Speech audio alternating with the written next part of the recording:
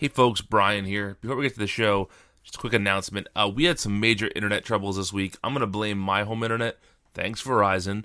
But, I don't really know. Skype can be tricky sometimes, and so we lost a good chunk of this show to just bad luck and bad internet equipment.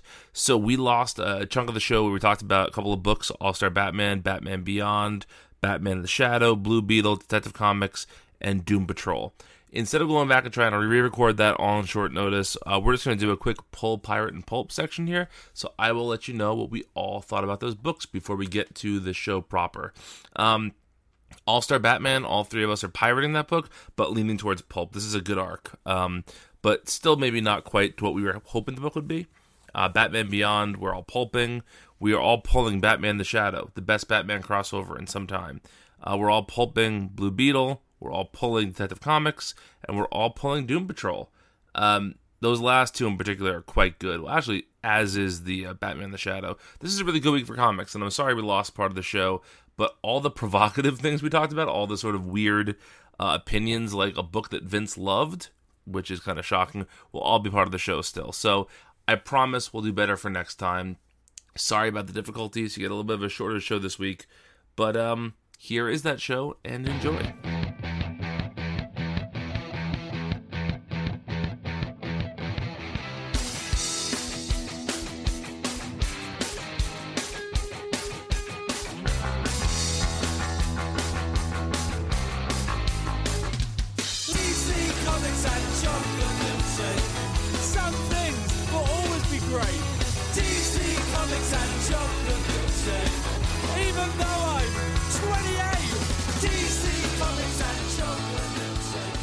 Hey everybody, welcome back to the DC3cast. I'm Brian. With me, as always, are Vince and Zach. We are going to dig right into the comics this week. No time for news, just time for comics. Although we'll probably go off on tangents, as we're wanting to do. So first up is Action Comics number 984. And actually, before we get started, this is a spoiler podcast. If you haven't read the comics yet for this week, which is the week of the 26th of July, 2017, pause the podcast. Read the comics, and then come back and listen to us chat about them. So, Action Comics 984, written by Dan Jurgens'd, illustrated by Patrick Zurcher. This is the finale of the Revenge arc. We get some Phantom Zone weirdness going on here. We get a return of a classic Superman supporting character, and a couple of other little things of note. So, boys, what did you think of this issue? Well, this is going to surprise you both, but I actually loved this issue. No, you didn't. Yes, I did. Shut your mouth. No. This was, I believe I alluded... You loved this? I alluded to a hot take that I had for next week's comics last week, and this is it. I loved this issue. Yep. Anything you ever say against Tom King's Batman again is just invalid. Ooh, hey, we're starting to get spicy on this show now. I like it. I don't even like his Batman that much, but... Guys, I like this is the worst. No. There were a couple things about... I can almost feel... Yes, it's true. I can see again! Okay. The best part about that is that as he's saying he can see again, shit is flying from his stomach, nowhere near his eyes. Yeah. You would think like his eyes, scales would fall off his eyes, or he'd shoot stuff out of his eyes. Nope, he just has like a stomach explosion. Okay, I will give you... Okay, defend it. There are a couple things about it that are weird, and that was definitely one of them. This whole Superman blindness thing, it was really underutilized and essentially meaningless. Very stupid. Like, actually, this issue is good because that shit is over, Like, it had... We didn't even get any fun, like, Han Solo being blind at the beginning of Return of the Jedi stuff. Right? Like, blank, where? And then he turns around and, like, knocks him into a pit or something, Yeah, just such a useless plot point. I agree. Also, like, the essentially Zod's defeat was because he basically undermined his own revenge squad. Like he's literally punching his own teammates out of the area of battle. which is incredibly stupid for a leader to do, you know. But but I really liked where this issue left everything. I guess like I love that every thread. See, one problem that I've had with one problem that I have with comics lately is for the most part, arcs seem to leave things in a very final. There's a finality to everything that everyone does, and I feel like that's because Even though it's a totally bogus finality. right, yeah. Like it's obviously a manufactured finality because other writers are going to drag these characters back out and reuse them. And I feel like across the board here, Jurgens set up all these little threads that whether he's writing them or whether somebody else is writing them, there's a thread to go on. You know, these characters are not just disappearing, and that's that. Like Mongol says that he will have revenge on Zod, right? So if Mongol's gone and we don't see him for a while, we know what's potentially going to bring him back. You know, same with like Ursa and Lord Zod being released from the Phantom Zone. Now, like them and Zod and the Eradicator are all kind of living on their own as a team together and plotting their attempts for a new Krypton now, right? And so that's not what the next arc is going to be, as far as I know, but that's an arc that could get picked up later down the road. It's, you know, Zod, they didn't have to kill Zod, or they didn't have to banish him to somewhere for the foreseeable future, you know? Hank Henshaw being left in the Phantom Zone to be returned to another day. You know, these are all things that are not going to directly be addressed, and yet they're really interesting places to leave all these different characters. And then the stuff with Oz, like, I'm pretty sure Oz is one of the next arcs, right? There's a 1 month like interlude and then the Oz stuff. Yes. Yeah. Okay. So then we got a little bit more of a clue as to who Oz is, and I think we could talk about that a little bit if you guys want. But there were just so many different threads that Jurgens went with in this comic, and while I still think he's like a corny writer and writes some very old-fashioned style scenes, I ended up liking where he left everything, and I was really surprised I felt really satisfied by the end of this issue, and I thought Patrick Zurcher's art was really good as usual. I think he's always good. Zach, I want you to talk because I my opinions fall directly in between the two of yours. There's a surprise. I like every time. There's one thing I really liked about this issue, and I bet you guys can guess what it is. That it's over? This arc is over? No, it's something that actually happened in the issue. Crypto. No, it wasn't Crypto. Oh. That was pretty dope. It was nice, but no, there's one thing, and I felt like I really thought you guys would pick it up immediately. So I thought it was Crypto for sure. Yeah, me too. It's the new Krypton stuff, and especially Lord Zod coming back, aka Christopher Kent. Mm-hmm. Yeah. You know, I eat that stuff up. So, but it's kind of surprising to me that they brought that character back, because you know he played a big part in the whole new Krypton era stuff right before Flashpoint, and had kind of like his heroic hero's death, and then that was a character I thought we would never see again. But here he is, and there's not necessarily any indication that he's going to end up being like a heroic character, because he is like, you know, squarely with the Zods. But I don't know, I just thought that was an interesting character to introduce, and also like a potentially interesting foil for John down the line, you know? So I liked that stuff. Yeah, I don't disagree with any of that. My problem is that, like, as great as New Krypton stuff was, it was great partially because it was it was Jeff Johns and James Robinson doing it. I feel like that stuff, mixed with flair for dialogue, is just it's already insufferable to me. Just thinking about it, like the way that he over explains everything. Can you imagine like every fourth issue? Like,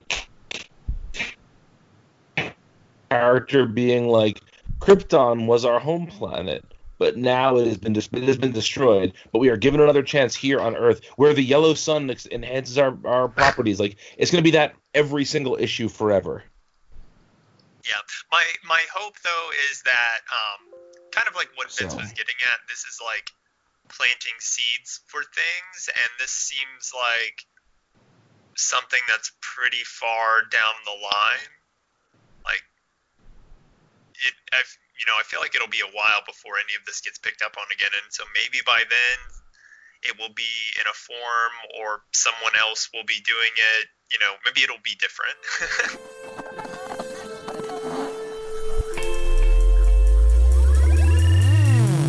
Hello, everybody. My name is Mike. And I'm Greg. And together we are Robots from Tomorrow, a twice-weekly podcast appearing at multiversitycomics.com. Each week, we take some time to check out books hitting shelves on Wednesday that are worth your attention. And each month, we dissect the previous catalog. We also have long-form discussions about books we've enjoyed, like Dan Clow's Ghost World and Jack Kirby and Mike Royer's Commanding. And if that's not enough, we also do creator interviews. Some of the talks you'll find in our archives feature Mike Mignola, Leila Del Duca, Sean Martinborough, Emma Beebe, and Greg Rucka. So that's a lot of content for everybody. Please subscribe to Robots from Tomorrow in iTunes or Stitcher so you never miss a thing.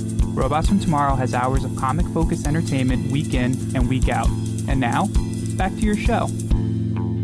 All right, that brings us to The Flash number 27, written by Joshua Williamson, illustrated by Paul Pelletier and Howard Porter. We get the conclusion of this most recent Reverse Flash arc, where Barry and the Reverse Flash are fighting in the Flash Museum in the future. And, a pretty big thing happens here. This is probably the most spoilery thing we're going to talk about tonight. But Iris kills Eobard Thawne in this issue. Now, he's a speedster and a time traveler, which means that death is never really a permanent thing. He's also a comic book character, like 2 months ago. So yeah, it's true. He's died more times than I don't know. Insert some joke here, but the Paul McCartney. Yeah, exactly. Ringo. It seems like it's still a pretty decisive move by the DC writers, or the DC editors rather, and Josh Williamson in particular, to break the sort of Barry Iris cycle we've been seeing for a while now. In the New 52, they flirted a lot, but they were never really a couple. Here they were a full-on couple, and now they have broken up partially because of the reason that, let's say, 65% of comic book characters break up, because they were lying about their secret identity, among other things. But what did you guys think of the issue overall? I didn't like it for that reason. For which reason? For the oh, you lied to me about your identity. What else have you been lying to me to? I can't trust you. That stuff. Only because, like, the CW shows have, like, really killed that story beat for me.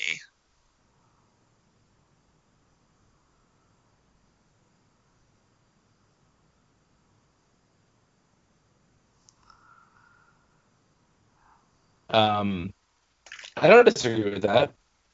I think in this case, Barry knows that reality's been fucked with, and that's a way harder conversation to have than just like, yeah, I'm the Flash. So she's just, what else have you lied to me about?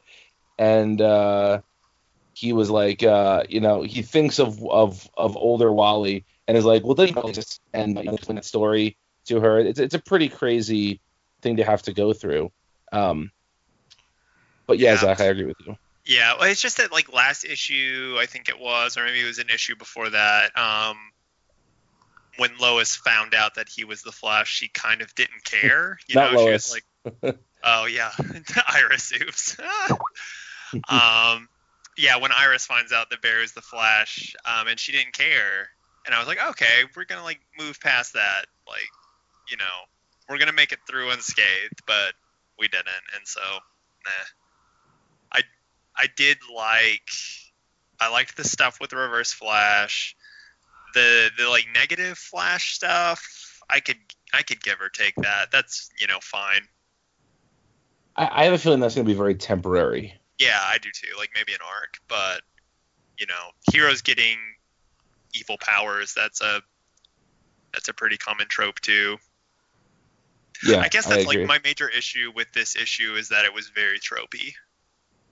Yeah, and I think Williamson has done such a nice job so far avoiding those tropes, or at least playing with those tropes in interesting ways, whereas this felt like a very by-the-numbers conclusion to this arc.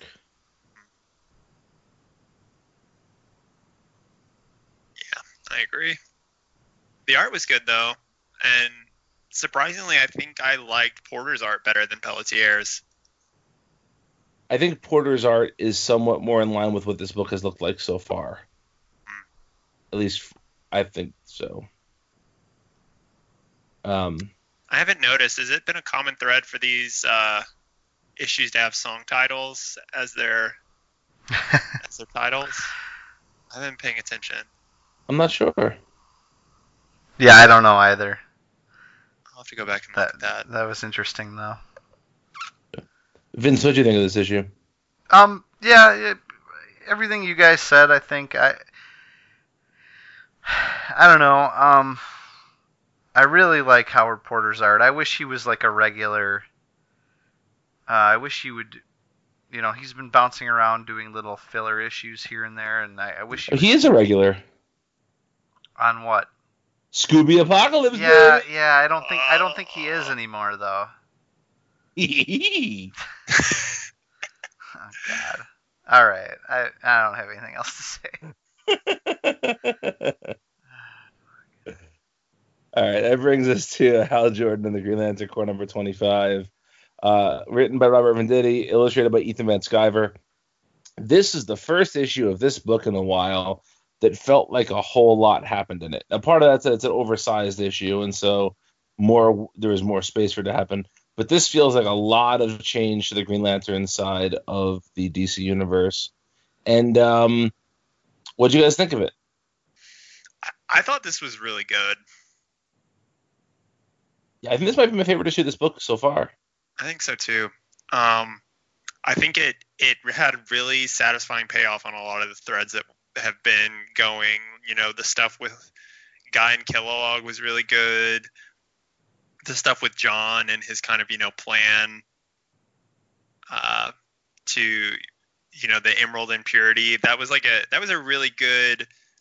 That was probably the first time in a Green Lantern book post Jeff Johns that someone took a Johns idea and turned it on its head in a way that I actually thought was kind of clever. I agree. I actually went, oh shit, when I read that. Yeah, it was really smart.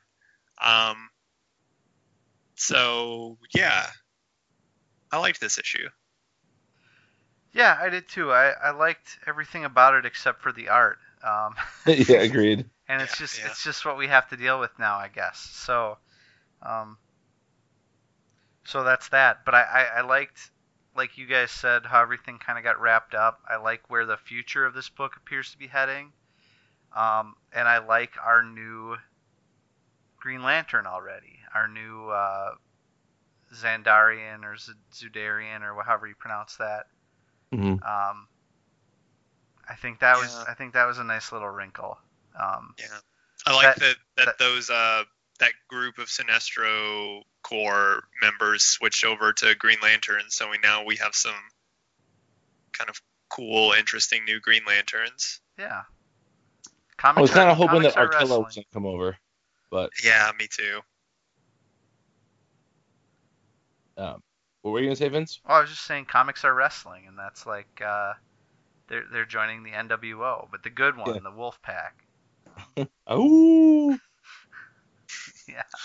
I could have done without Sinestro coming back. Old, wrinkly, shriveled Sinestro being cradled by his young lover. Yeah, who's naked again. Like, I feel like the last time we saw Sinestro, he was naked as well. So. I wonder if that's like part of the DC story Bible now. Like whenever possible, show Sinestro in the buff. He's like, but now he's like Mr. Burns, and the girl is like Smithers. Yeah. I don't remember paying for bowling. All right, that brings us to the Hellblazer. No, I'm sorry guys, I fell asleep even saying the name of this fucking book. All right, and that brings us to yeah, exactly. Yeah, the Hellblazer. Who cares? That brings us to Justice League of America number 11, written by Steve Orlando, illustrated by Neil Edwards. This is the second part of the King Butcher arc, or third part possibly. The King Butcher. I think it's second, or maybe it's third. I have no idea. Yeah, I can never remember. All these arcs kind of blur together in my mind. We got a real like Z level DC hero appearance in Future Beast.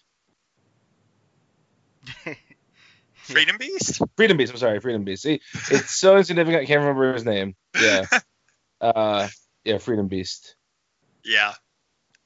Who randomly showed up in the New 52 also. That's an odd character to show up twice in like 5 years. I don't remember. When was he in the New 52? I want to say he was in an issue of Animal Man, maybe? Maybe. That sounds right. I don't know. I don't know. What do you guys think of this issue? It was fine. It was fine, but I'm much more excited about what comes next. I'm really excited about the microverse stuff. I liked the big profile that Ray got in this issue. More like Bay. Wow. Indeed. Yeah. I'm definitely with you. The main event has definitely been the Ray Palmer stuff, and this, I think the reason I've kind of been down on this book a little bit is all of the other stuff has felt like filler. Yeah, I agree with that. I do like the Batman Ray relationship. How the Ray is like can't get over the fact that Batman doesn't see the good in people. And I think that that's a very like young superhero thing to say. He's just very idealistic, and Batman is obviously not. I like that. I think overall the book has done a nice job of incorporating lots of little bits of DC mythology along the way, which is just a very Steve Orlando thing to do. You know, he loves that sort of stuff. But to see like a lot of references to the Red this week, it's just nice to see the book really feel representative of the larger DC universe and some areas that maybe have gone underappreciated or underutilized lately, like the Red. Yeah. Anything else to add, boys? No. Nope. All right, that brings us to the Commandy Challenge, number 7, written by Marguerite Bennett, illustrated by Dan Jurgens. Of all of the weird pairings we've gotten so far, this is the weirdest one, right? Yeah. And possibly like maybe one of the weirder issues we've had so far too. Oh yeah, not possibly. I think definitely. But I think one of the better ones. I think so too.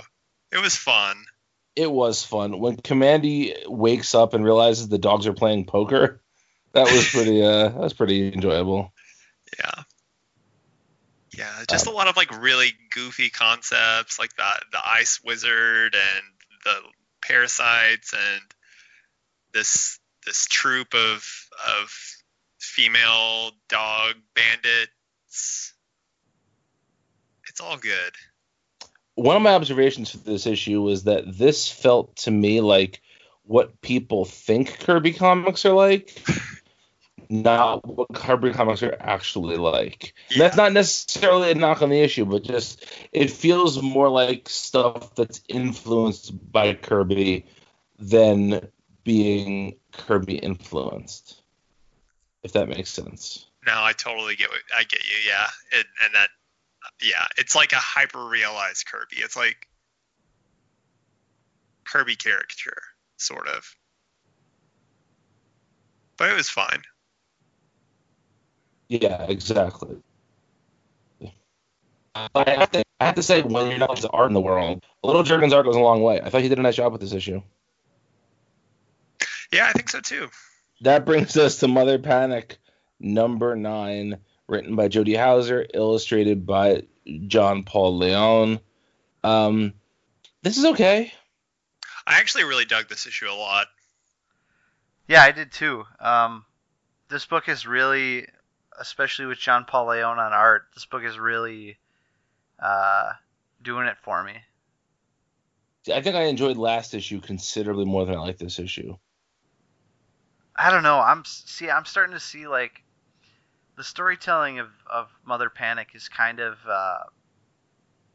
happening sort of in a circular fashion towards the center. I feel like it fills in a little bit more of the overall world in every issue, and so while the story's going forward, I'm picking up all these bits and pieces that I think would inform the comics that I read earlier. So I'm really going to enjoy going back and checking this one out, because every time you get a little bit more of her backstory that probably would inform those earlier issues a little more.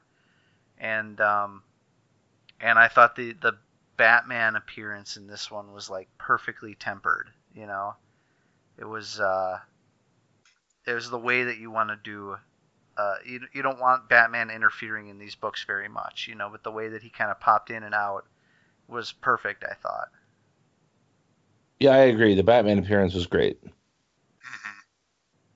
Yeah, I just thought this was like a pretty satisfying issue for all the reasons you listed. You know, we learned a lot more about Violet and her history, and just kind of like this weird supporting cast of characters that's kind of sprung up. I feel like the book has finally kind of hit its groove, you know? Just in time for its hiatus in a few months. I know, right? That's the problem with any of these Young Animal books, is that I feel like they needed more time to develop an audience than a lot of the other books did, except for maybe Doom Patrol. I feel like Doom Patrol kind of came out fully formed, but the rest all need a little bit extra time to find their audience. And now that the audience is there, I hope I know we said last week that we don't think a hiatus is going to affect sales that much, but I wonder if it's going to affect momentum, you know. I don't know. Who knows? Yeah. Do you guys have any thoughts on the backup for this? I don't read it. Yeah, I haven't read it for the past couple of issues. It's just it's like A, too real, and B, just kind of like, even though it's only 3 pages, it feels like a slog to get through. I think this was the best installment of the backup. That's why I was bringing it up. Okay. But yeah. All right. That brings us to Suicide Squad number 22. Speaking of slogs. Written by Rob Williams. Illustrated by who was the fill-in artist this week? Augustin Padilla. Augustin Padilla, yeah. Augustin Padilla. So this issue has Harley Quinn suddenly being a tactical genius in the field. It also has more of the weird Enchantress Killer Croc romance. It has some Amanda Waller bullshit. I forget anything? Captain Boomerang's bad again. I don't know. I thought that the hardcore spy girl killed Hack. I thought that was like understood. I don't know. This is all like all the double crossing nonsense is just, it's out of control. It's like every single arc has a mole who is bad, who then is not bad later. Yeah. It's That's a good way to put it. It's terrible. It's a fucking terrible book. Where have you gone, Mr. Biscuits, Rob Williams? Maybe Mr. Biscuits was never good. I can't believe that. I know. I'm just kidding. I know. Kind of let me down easy. I understand. Now somewhere, the Omega Men and Martian Manhunter are chilling, and they're watching Suicide Squad and Batman happen, and they're just like, I want no part of that. Yeah. Oh boy. All right, that brings us to Teen Titans number 10, written by Ben Percy, illustrated by Koi Pham. We get a lot of Black Manta and Aqualad here. We get Beast Boy actually having an opinion about something and not just being annoying. We get Starfire showing her natural leadership abilities. This is a pretty good issue. Yeah, I agree. I think it's interesting, and we've kind of talked about this before, like, Jackson as a character has kind of had, like, arrested development since, like, his creation. You know, we had the Brightest Day thing, and then it wasn't quite the same character, but basically the same character in Young Justice, the TV show. And each time he kind of got to, like, the same level of development, and then we get, like, a rebooted version of him again. And so we're kind of, like, treading, water puns, treading the same water here. But it's fine. Everything else was really good in this book. I agree. I really like Starfire getting kind of the spotlight here. It subtly hints at the idea that she's been a Titan for longer than the others, which is not quite bringing back old continuity, but it at least shows that they recognize she's a different generation, that she and Beast Boy and Raven are a different generation than Damian and Wally and Jackson. Yeah, but it also does kind of makes it even weirder that they are listening to and following Damian. Yeah. Vince, any thoughts on this issue? Yeah, I still love Teen Titans. It's fantastic. It's the youthful Teen Titans book I've always wanted, and all that stuff with Corey is fantastic. I like Beast Boy again, which is, I feel like the heart of Teen Titans is Beast Boy. Like, if Beast Boy is being written well, then the book is good. If he's not being written well, then it's not good. And I think he's being written well, and I think Black Manta dangling the fact that he doesn't care whether his son is gay or not is an interesting bit, because sad to say, that's like the most acceptance that Jackson has had so far for that. And it's that not, is true. and it's really not acceptance at all. It's that cheap. And it comes in the phrase, "We're all meat." Yeah, exactly. Yeah, it's absolute ambivalence. Right. It's that cheap version of acceptance where people are like, as long as you don't do it in front of me, which it might as well be a slap in the face, But, like, to him, that's probably the best he's gotten in a while, considering what we've seen,